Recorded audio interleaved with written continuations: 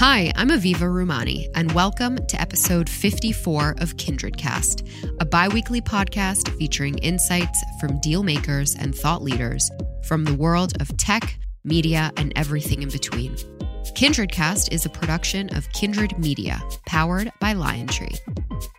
On today's show, Steve Swartz, the president and CEO of Hearst Corporation, sits with LionTree CEO Aryeh Bourkoff to discuss his unique perspectives at the helm of the 132-year-old family-run media powerhouse. The conversation ranges from Hearst's prescient move into business media and services to Swartz's well-regarded personal style, which he describes as IBM salesman circa 1960. Tune in to hear how Steve and his colleagues are writing the next chapter of this multi-generational juggernaut.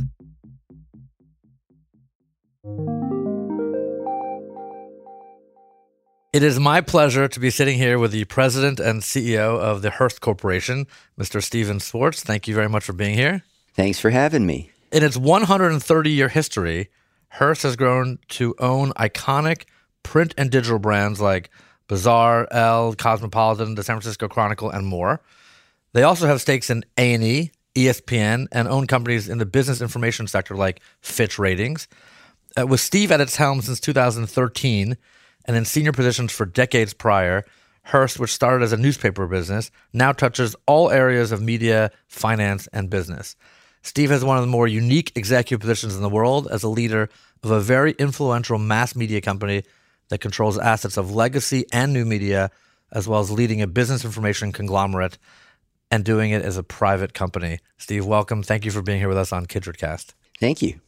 Hearst is one of those companies that I've talked internally about being a model, if I could be so bold, for how to really build a proper family-run business. Let me just say that I hope you and I can get together when we celebrate the 132nd birthday of LionTree. Thank you very much. If we get to like the 32nd birthday of LionTree, I'll be happy to start. We're only 7 years in the making so far. But Hearst is a unique company. And so tell me why or how it is to work at a private, family-owned business that's generational in nature. Look, I think every company is unique in their own way. I think some of the things that set us apart, we are 132 years old. We had a very dynamic founder in William Randolph Hearst who was constantly challenging the business side to look for the next thing that made sense in the context of a media company. Here's someone who was born fabulously wealthy because his father was one of the most successful miners in the great gold and silver rush, Senator George Hearst. So he didn't really even have to work, but he went right into the newspaper business because he wanted to make a difference. He bought afternoon newspapers because he wanted to serve the common man, and the working man's paper was the afternoon paper, but he pushed us into magazines. He pushed us into radio. Before he died, he lived a very long life. He bought one of the first television stations in 1948. So he established a culture at our place of pushing beyond your comfort zone to look for new areas of growth and innovation. And then we had another iconic leader, my predecessor, Frank Bennick, who ran the company for almost 30 years. And he pushed us much more into broadcast television and into cable television and got us going in what we call business media, which are companies like Fitch. And so, yes, we're privately held. We're actually owned by a trust. The fact is there are both management trustees and family trustees. The trustees tend to be lifetime appointments. So we have people who keep a long relationship with the company. It reinforces the culture. It reinforces the history. I think all of that makes it a relatively unique place to work. But there's something about the culture or maybe the charter or even the trustees that encourage Hearst and the company and yourself as the chief executive to put more money into the company for growth and innovation and not just to manage the assets of old. Well, again, I really think it starts with the founder. And I think that, again, because we've had this trustee system that keeps executives and family members with a long, direct relationship with the company, I think that's how these things get passed on and they don't get lost. One of the shames of public companies is people reach a certain age and then they're out. They're not only out as CEO or chairman, but they go off the board. One of the things that I think helps us is that we just have this history that we're supposed to keep pushing, and we're not just building the company for today's colleagues and today's dividend recipients, but for future colleagues and future dividend recipients. And that's just been passed on. I think it's in our DNA. When I became CEO, I didn't have to change anything. That was already in the culture. And of course, Frank's still right down the hall as our executive vice chairman, making sure that I don't screw things up. Hardly. But not only did you know the mandate when you became chief executive, but you also knew that the part of the role is to innovate, is to change, is to diversify the business and get into new business lines, which you've done beautifully. Some would say Hearst may not even be described today as a media company. I mean, how would you describe Hearst? Well, we like to think of ourselves as an entertainment, information, and services company, but I would argue that 132 years ago, we were the same thing, because when William Randolph Hearst persuaded his father to let him take over a newspaper that his father owned as part of a wide, diverse holdings of Senator Hearst, the San Francisco Examiner in 1887, I would argue at that time, and still to some degree today, that a newspaper, particularly back then, was a principal source of entertainment, a principal source of information, and provided all kinds of services to the community. 132 years later, I would argue that we are obviously entertainment through ESPN, through the A&E History and Lifetime channels principally, and our local stations. Information, yes, is still news, but has also morphed over time into financial credit information through Fitch, aviation and information through a company called Camp that we own, fabulous company. And then the services have become more software services. Camp is an aviation data and software company. We have a couple of medical software companies. So I would argue that while the actual execution elements have evolved, we've stayed in three broad areas of entertainment, information, and services. Because one of the reasons why I actually started doing this podcast is because of the storytelling opportunity around this industry, and really not only where we're going, but where we've come from. And that's why I've been looking forward to this conversation with you, Steve, because you have a sense of media and information services as not being a static concept, but where we came from and where we're going, very much still in growth mode and innovation mode. And that is a hallmark for the industry. Most times these are public companies, and very hard to transition into these new models as a public company, especially when you have a traditional B2B business, which is media in most cases, now to a B2C, direct-to-consumer business, also very difficult as a skill set. So everyone says, I wish I was just a private company doing this, but you have the luxury of doing. So does it give you a different way of taking risk and being bold as a private family-controlled business versus being public? Would you ever want to be public? Ever is a long time. We have no current need or plans to be public. One of the great things about our portfolio is it generates a very significant amount of free cash that allows us to keep investing in the kind of businesses that we want to invest in without going to the public markets for equity capital, and actually using very little debt as well. So I think, though, that it's not so much public versus private, it's a legacy and its credibility. So whether we were public or private, we would not have been able to pull off the expansion that we had over the last several years into more and more business data or medical data or business or medical software if we hadn't had a legacy of doing that, which came out of trade publishing. So you go back 40 or 50 years through various acquisitions. I don't think trade publishing was ever a top-of-mind strategy for the company, but through various acquisitions, we got some trade publications, some of which we still publish. We still publish Floor Covering Weekly, and if you want to know what that's about, the name says it all. But it's still a profitable industry publication, so we continue to do that. But back 40, 50 years ago, we were publishing magazines called American Druggist. We were publishing a magazine called Motor, which was for people who repair cars for a living.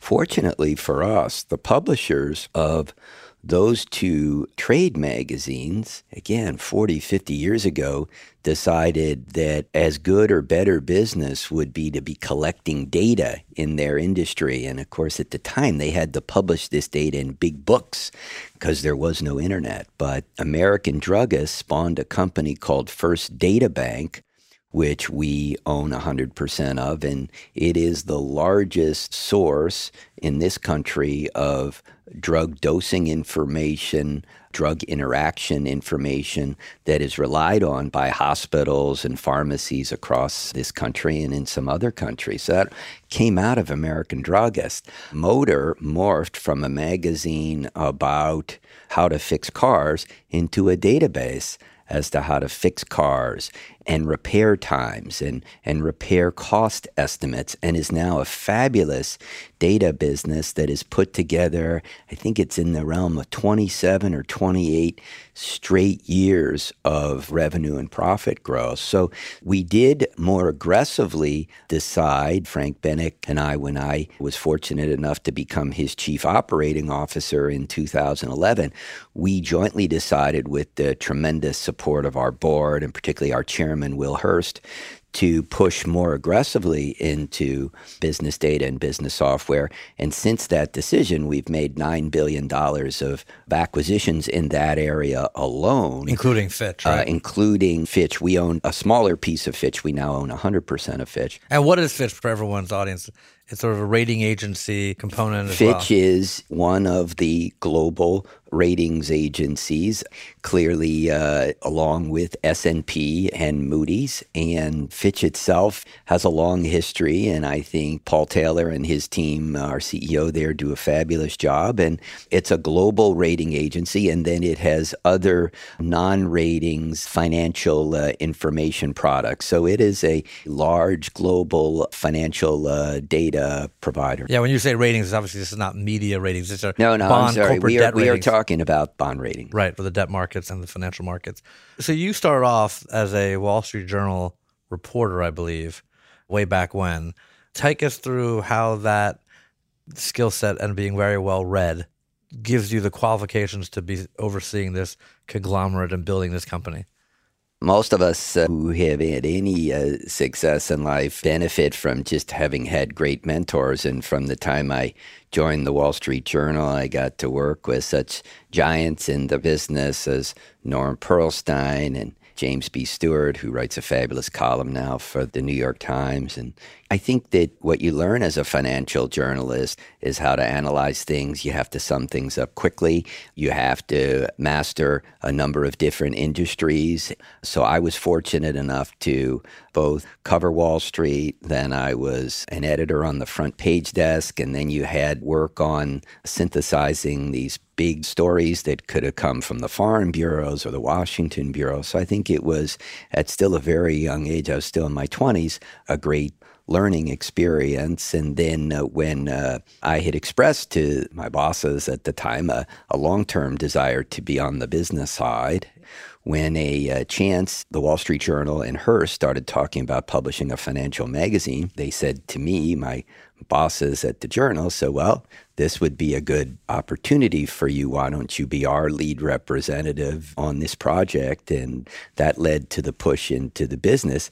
Interestingly enough, that project, which was called Smart Money Magazine, which we brought out in 1991, I think, the Hearst person that was put on that project was David Carey, and he did a fabulous podcast with you. And David went on to run our magazine division in a fabulous way, and we've been good personal and business friends ever since. Now he's graduated to becoming a student at Harvard. Now he is on the Harvard campus in an advanced leadership program, and I have a son who's on the Harvard campus as a sophomore. That's great. From journalist to a business person, and then obviously a chief executive and a senior executive at the Hearst Corporation. Along the way, what could you point to for your ascendancy that was an accolade or sort of a bold bet that you've made that got everyone's attention saying, well, this person really could lead this company? I don't know that it was any one thing, and I think aside from the way you dress, which is impeccable. Look, a lot of things in life is luck and being in the right place at the right time, as long as you're working hard and trying hard. And, I think Smart Money, the fact that Smart Money ended up being a successful launch with myself as the launch editor and David as the launch publisher. I think another thing that actually kind of helped me in an odd way is David decided after we were up and running a couple of years to move on, and he joined another fabulous media company at Condé Nast. When he moved on, Frank Binnick, who has been my principal mentor in life, and I've been very fortunate in that, Frank said to me, would you be interested in taking over David's business side responsibilities? And I guess I was around 31 at the time, and I very much was. So that was my first time that I was fully on the business side, and it was really a lucky turn of events, both that David decided to move on and that Frank decided to give me a chance. Well, it's worked out very well. And now as the CEO, would you say that the most innovative moves that you've made or the boldest moves you've made have been in the business services area away from media? I think the biggest decision that Frank and myself and our board made was to push harder into what we call business media, which is the Fitch and the medical and the transportation data and software businesses, because I think it was relatively clear back then, this was early 2011, that the entire consumer media sector, some of which were still growing at a rapid rate. Certainly ESPN was knocking the cover off the ball then. A&E was blowing through their numbers every year. Positively, yes. But I think it was clear what we were seeing happening with newspapers getting disrupted by technology and magazines getting disrupted by technology and yellow pages getting disrupted, that the same thing was inevitably going to happen to the television business, maybe not as dramatically because television is itself a digital business, but was going to happen. Something was going to happen to the model, and we were getting, at that time, roughly 90% of our profits from consumer media. So we decided, and our board and our management team, it really is in many respects like a partnership at Hearst of all of our various division heads and senior executives in our board, and certainly Frank. We just decided that let's push more aggressively into an area that was already working for us. So we had the credibility. We just weren't as big as we felt we needed to be. And now in 2019, we expect almost 40% of our profits to come from these B2B businesses. Mm-hmm. Meanwhile, what we thought would happen has happened, not in a dramatic way, but clearly we're seeing some changes in the business model of television that has not in any way made it a bad business. It is still a very good business, but its growth pattern has clearly been altered by the changing technology and media landscape. Could you give us a sense, roughly speaking, about how big Hearst is and what the diversification is? Well, as a private company, we reserve the right not to talk about our profits, but we did about $11.5 billion of revenue, and we run at a very respectable margin. And about 40% of that you think is, you said, is business services? In 2018, it was 33% of our profits came from the business media assets. The business media assets tend to have a higher margin, so they're not as big a percentage of our revenue, but of our profits, 33. And because our business media portfolio is growing at a double-digit clip, while the consumer media side is not growing anywhere near that fast, this year, we think it'll be about 40% of our profits. And obviously, if those patterns continue, and we're pragmatists, so we don't know, but obviously we will move. And I think we would be in better shape if we moved more toward a 50-50 balance, or even just given the prevailing climate, north of 50-50 in favor of the B2B stuff. So this is what I'm really impressed with, because we all love the media business, and obviously you have your tentacles in a lot of different places in that business, and that's been a legacy part of the company. But to really plot out a diversified model that gives you enhanced growth and business diversification at the same time, I think, if I could be so bold, is the beginning of your legacy. You have a long way to go. We both are fans of writer David Brooks. I've been studying his concept even off the New York Times op-eds of what he calls the second mountain. we could talk about this as a personal development matter, but even from a business perspective, we all climb our first mountain. We've spoken about it a lot, which you reach in your core competency, hopefully, around our age groups. And then you start to hit a valley of thought about what you really want to be in the future versus where you came from. And that valley is a very self-aware process of what the business looks like and where you want to go. And then you start climbing your second mountain, which is kind of a scary place to be because it's not where you came from, but it could be a very joyful, productive, exuberant experience because it's really taking on a new chapter. And once you have a purpose about that, then it can be a transcendent. That's how I think about you, but how you're working with Hearst and transforming the business in your direction. Well, first of all, David Brooks is fabulous and perhaps the best columnist writing today. And like you, I'm excited to hear about his new book and to read it. At Hearst, I've already read it. Well, Arya, you're nothing if not plugged in, so that doesn't surprise me at all. I think that at Hearst, at least, it really is a partnership. I don't look at this as in any way my legacy. Again, we're building on what William Randolph Hearst did and what Frank Binnick did, and he's still with it. We still have this fabulous group of trustees who are both some retired members of senior management who are still very actively involved, some daily. We're just very blessed. All of the divisions of Hearst, whether it would be Jordan Wertlieb running Hearst Television, our 33 stations, or David Carey and now Troy Young running magazines, Mark Aldham, who's now our chief operating officer at the corporation, but he ran newspapers for many years now, Jeff Johnson, Neeraj Kemlani, who helps us oversee our entertainment for it. We just have a fabulous group of folks, Paul Taylor at Fitch or Ken Gray at Camper. We just have a fabulous group of really CEOs of their own business. Eve Burton, our chief legal officer, and Mitch Scherzer, our CFO. I'm going to leave somebody out, so I'm very nervous about this. But, we just have a fabulous group of folks, and it's a collective partnership. Again, we got a great board, very supportive, Will Hearst and the Hearst family. So it's a collective, and really what we've done is really a continuum that starts with the founder. So we're just building off of that. To some respects, and I did see David Brooks' thing on YouTube, so I guess I'm a little familiar.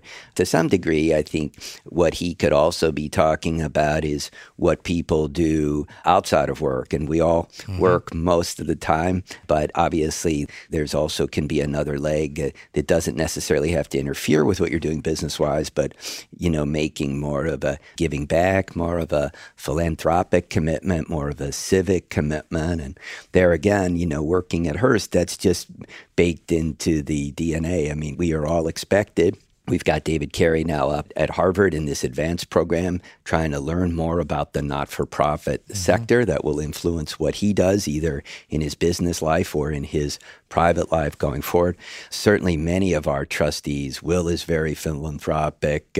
Frank Binnick's been on the New York Presbyterian Hospital Board for 40 years and has served as its chairman, served as chairman of Lincoln Center. So we learned that. And I've learned a lot from Frank in that regard, and yourself, because the chairman of the Paley Center. Yeah, Frank's chairman of the Paley Center. So trying to follow in his footsteps there as well and work on things like Lincoln Center. I'm also pleased to be on the board at New York Presbyterian, a very privileged to be on that board, chairman of the Associated Press. So some of that is what one does to make a contribution in areas that are not directly but can be related to what you do in the workplace. Yeah, for sure. I want to talk about the area of partnerships because Hearst has been known over a long period of time with one very notable example, which I'm going to bring up, of being just a phenomenal partner, contributing partner, investor, but one that's very easy to work with and obviously very productive to work alongside. And the example I'm referring to is ESPN. So Hearst, for a long time, has had a 20% ownership of ESPN in partnership with Disney, which has been the majority holder. Take us through how that came to be and why that partnership has worked so beautifully in the relationship with Disney overall. Well, yeah, I mean, we're just so fortunate to be tied. Disney is innovating on so many levels.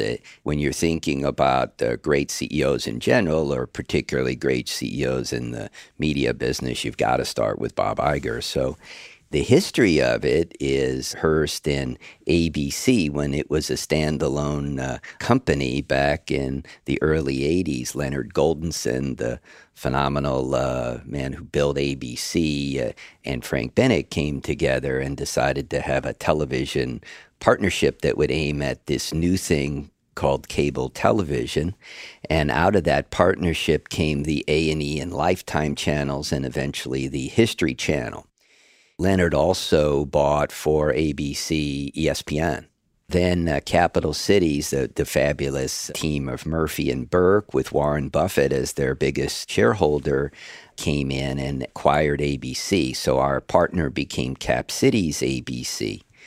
During that time, 20% of ESPN that was not owned by Cap Cities ABC came up for sale. That 20% had been owned by the RJR Nabisco Company. And after the famous takeover by KKR that spawned the book and movie Barbarians at the Gate, they decided that they needed to sell down some non-core assets to pay down debt. And so they put their 20% up, and Frank and his Hearst colleagues at the time acquired that 20%, aided by the fact that there was a comfort level at Cap Cities that we would be a good 20% holder to their 80. I know they regret not actually buying it themselves, but we benefited from that. And then in the mid-90s, Disney acquired Cap Cities, and they have been our partner ever since. And the relationship is really fabulous, and it's really across a huge swath of our media portfolio. So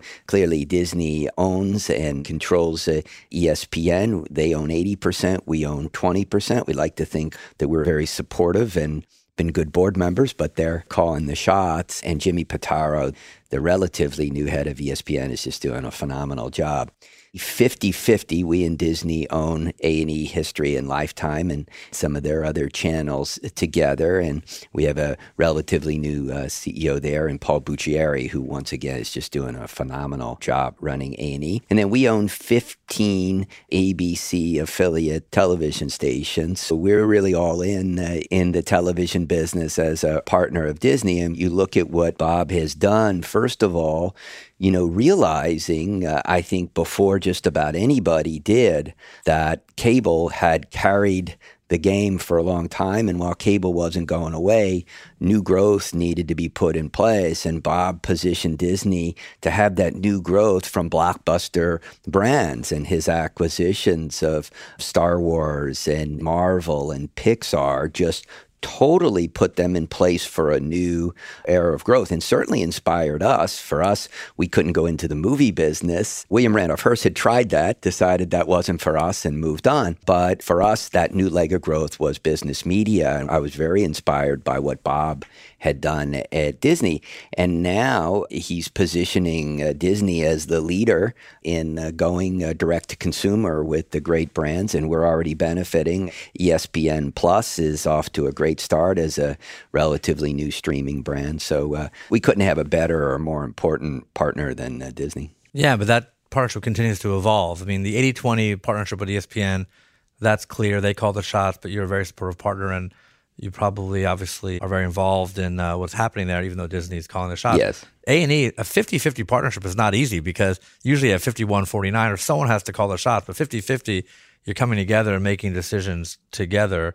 Is there ever an issue of like who has the hand when there's a difficult call? I mean, it's really been great over many decades. This is one of those partnerships where the contract never comes out of the drawer.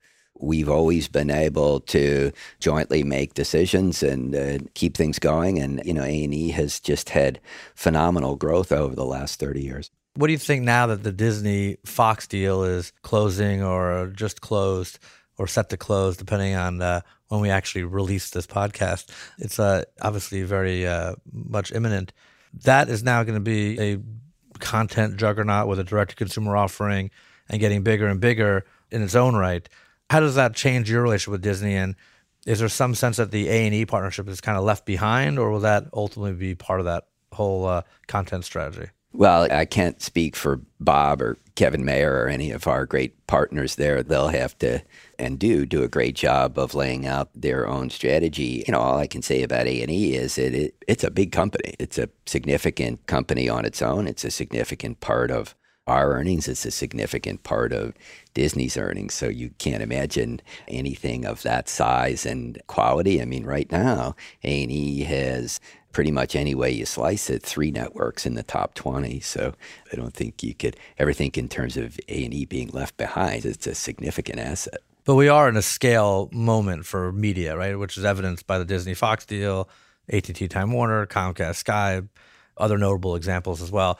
Do you get concerned about being subscale, or does your partnership with Disney make you feel more comfortable that you're tethered to one of the scale players? Well, we'll see. I mean, obviously, as you say, the landscape keeps changing. I wouldn't single A&E out. Look, every media business, regardless of its size, is evaluating change and trying to figure out what the future is. And it's hard to say if you want to look out 5-10 years where we'll be, where the traditional bundle will be, where new bundles will be, how big a factor will streaming be, what will be the relative consumption patterns, traditional brands versus more Netflix or Amazon. Of course, Disney will now control a fabulous brand in Hulu. And so I just think for all consumer media brands, what the future holds is hard to predict. But all I'll say about A&E is 3 channels in the top 20. I feel pretty good about that. Top 20 on the cable dial. Yeah.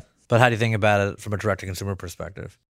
Well, we'll have to see. I mean, I think everything in the direct-to-consumer world is relatively nascent except for Amazon and a few other players. So, Netflix, of course. So we'll see. Yeah.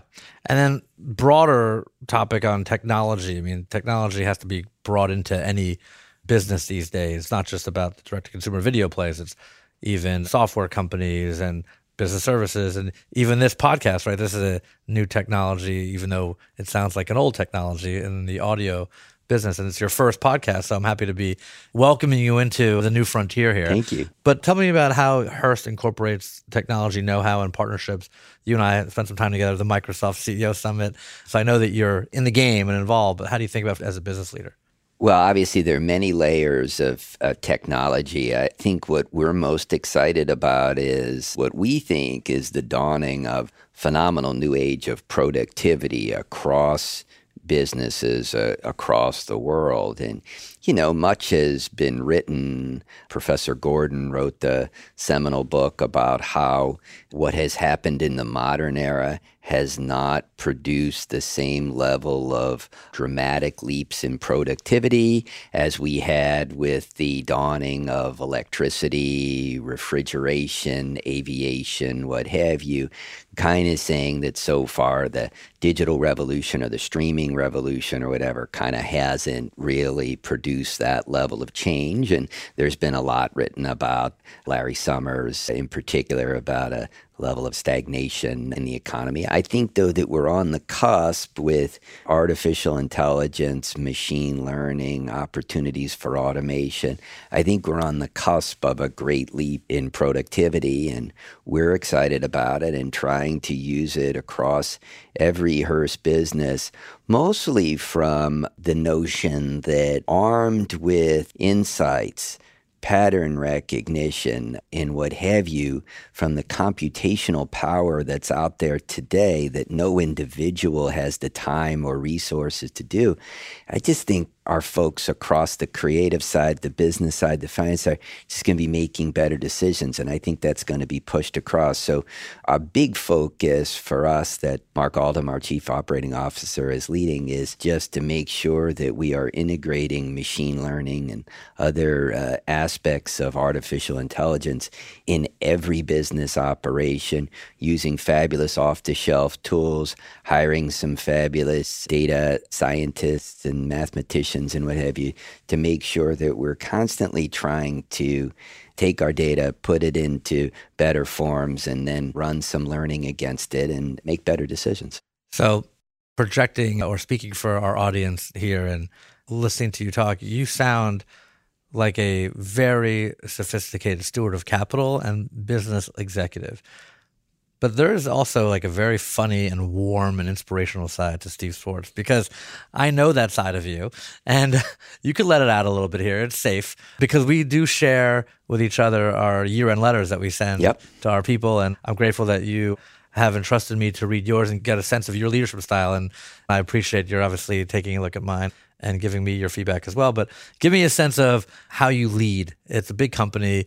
It's obviously, you have company of a deep bench. You have Frank as an inspirational executive vice chair and leader, but really it's kind of a lonely job. So leadership is really there to serve the people and the company, and you do a great job of that. And I saw that really through your writing and your year-end letter. So what is your style?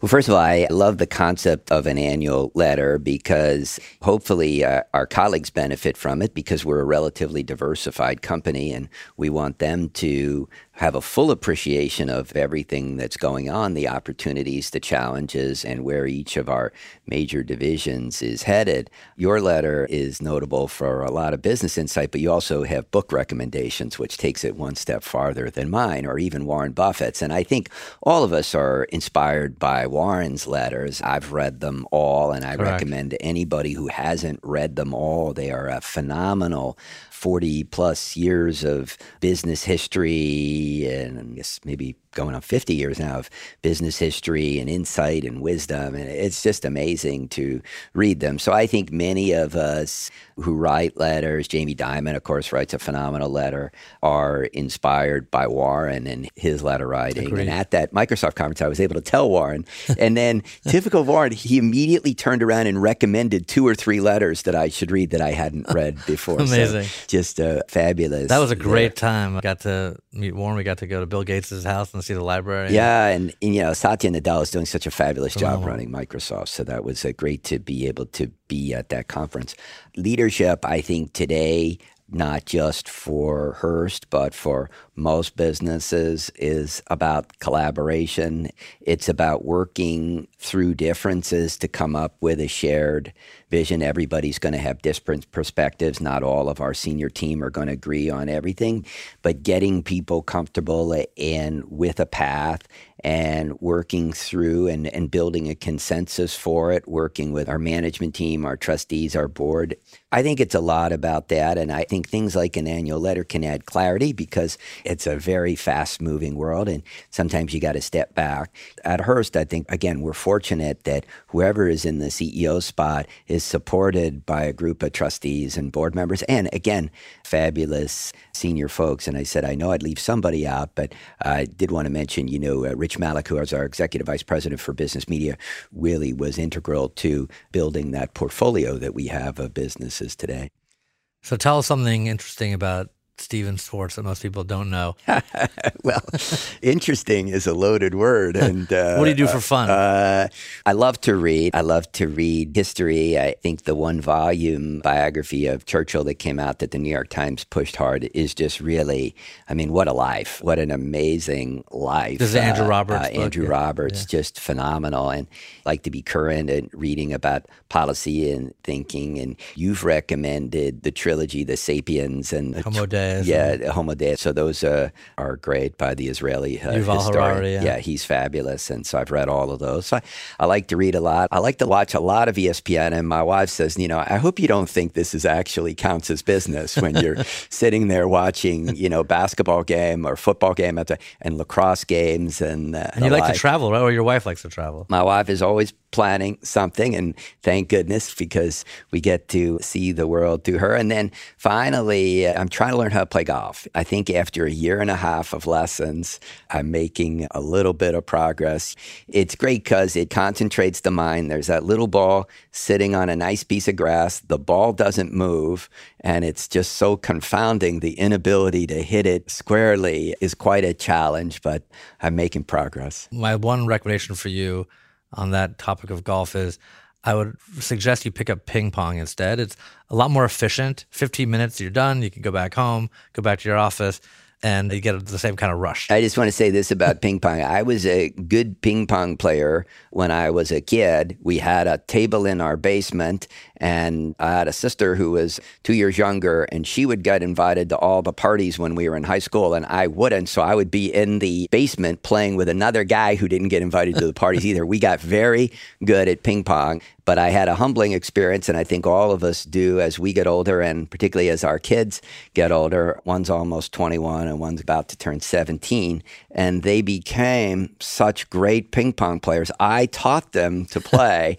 and now I don't think they'll play with me, and if they would, I wouldn't enjoy it. So I pretty much retired after seeing how far I'd fallen behind. No, you can play it into your older ages. I pride ourselves that we have a ping pong table here in the office from day one, and even as we've grown, we've kept it, and I've flushed out all the best ping pong players in media because they come over here to play, and some with a change of clothes because they're so serious about it and they're so good at it that they come in and they want to make sure they don't get too worked up.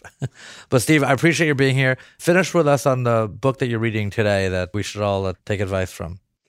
I'm reading so many at the same time right now, and what I've really been trying to do, I'm reading about 2 or 3 all in the realm of machine learning or artificial intelligence, and I can't for the life of me remember the names of any of the 3, but I think all of us needs to really educate ourselves in that area and be on the cutting edge. And, one last anecdote from the Churchill book. He wasn't just a visionary in terms of where he saw the menace of Hitler and Nazism.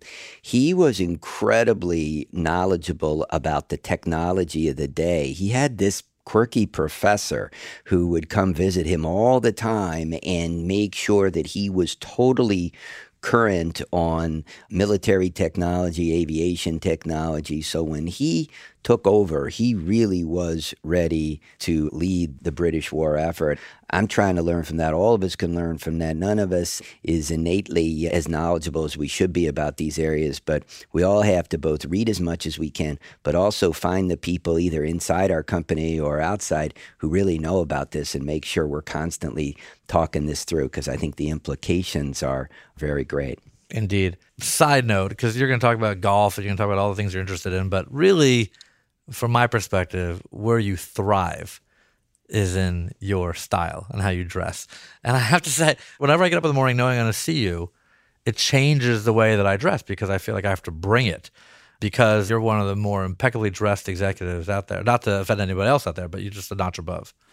Well, let me just respond to that by saying, since people can't see the two of us on this podcast, as I sit here, I am in my usual uniform, which is kind of IBM salesman circa 1960. I have a navy blue suit on, a white shirt, a blue tie, and black high socks. I'm looking over at Aryeh Borkoff, who looked like he just stepped out of, I'll plug one of our publications, Esquire. I mean, there is a subtle check shirt. There's a striped tie that goes exactly with the colors of the check. There's a very interesting, shall we say, I know he spends some time in London. There's a very British-looking kind of cardigan, and the suit has a lot of subtle texture to it. I mean, this man is really well-dressed, and he knows it. So the last time Aryeh came and visited Hearst, he was as turned out as he is today, and he insisted that we take a picture. So my assistant took a picture, and then Aryeh had the picture framed, and he sent it to the house, and we're not sure who did it. It may have been one of the boys. It may have been somebody that says, oh, here's a picture. So in our family room, we have pictures of all of our family members, the kids, cousins, nephews, nieces, whatever. And one day I'm looking at it with my wife, and we're both looking, and we says, how did Borkoff get in our family collection? So there is the picture of Aryeh and me right in the middle of the Swartz family collection. So that just, for me, underscores the ubiquity of Aryeh Borkoff. He is truly the Zelig of modern New York life. Well, I appreciate that. There are many ways to cover a client, and this was one of our approaches. Well, I'm glad that we're on audio and not being visualized today. We look nothing like the way you described it. No, I'm joking. Well, thank you for being with us on Kindred Cast, and I look forward to continuing to learn from you and our collaboration and watching you thrive both in giving back as well as in your chief executive role at Hearst. Well, thank you, Aryeh. Great pleasure. Thank you very much. I hope you enjoyed our show today. If you want to check out any prior episodes, you can find us on Apple Podcasts, Spotify, or wherever you listen. Feel free to leave a review there as it helps people find the show. You can also follow us on Instagram, Twitter, and Facebook at KindredCast for behind-the-scenes photos and info. Keep listening and see you next time.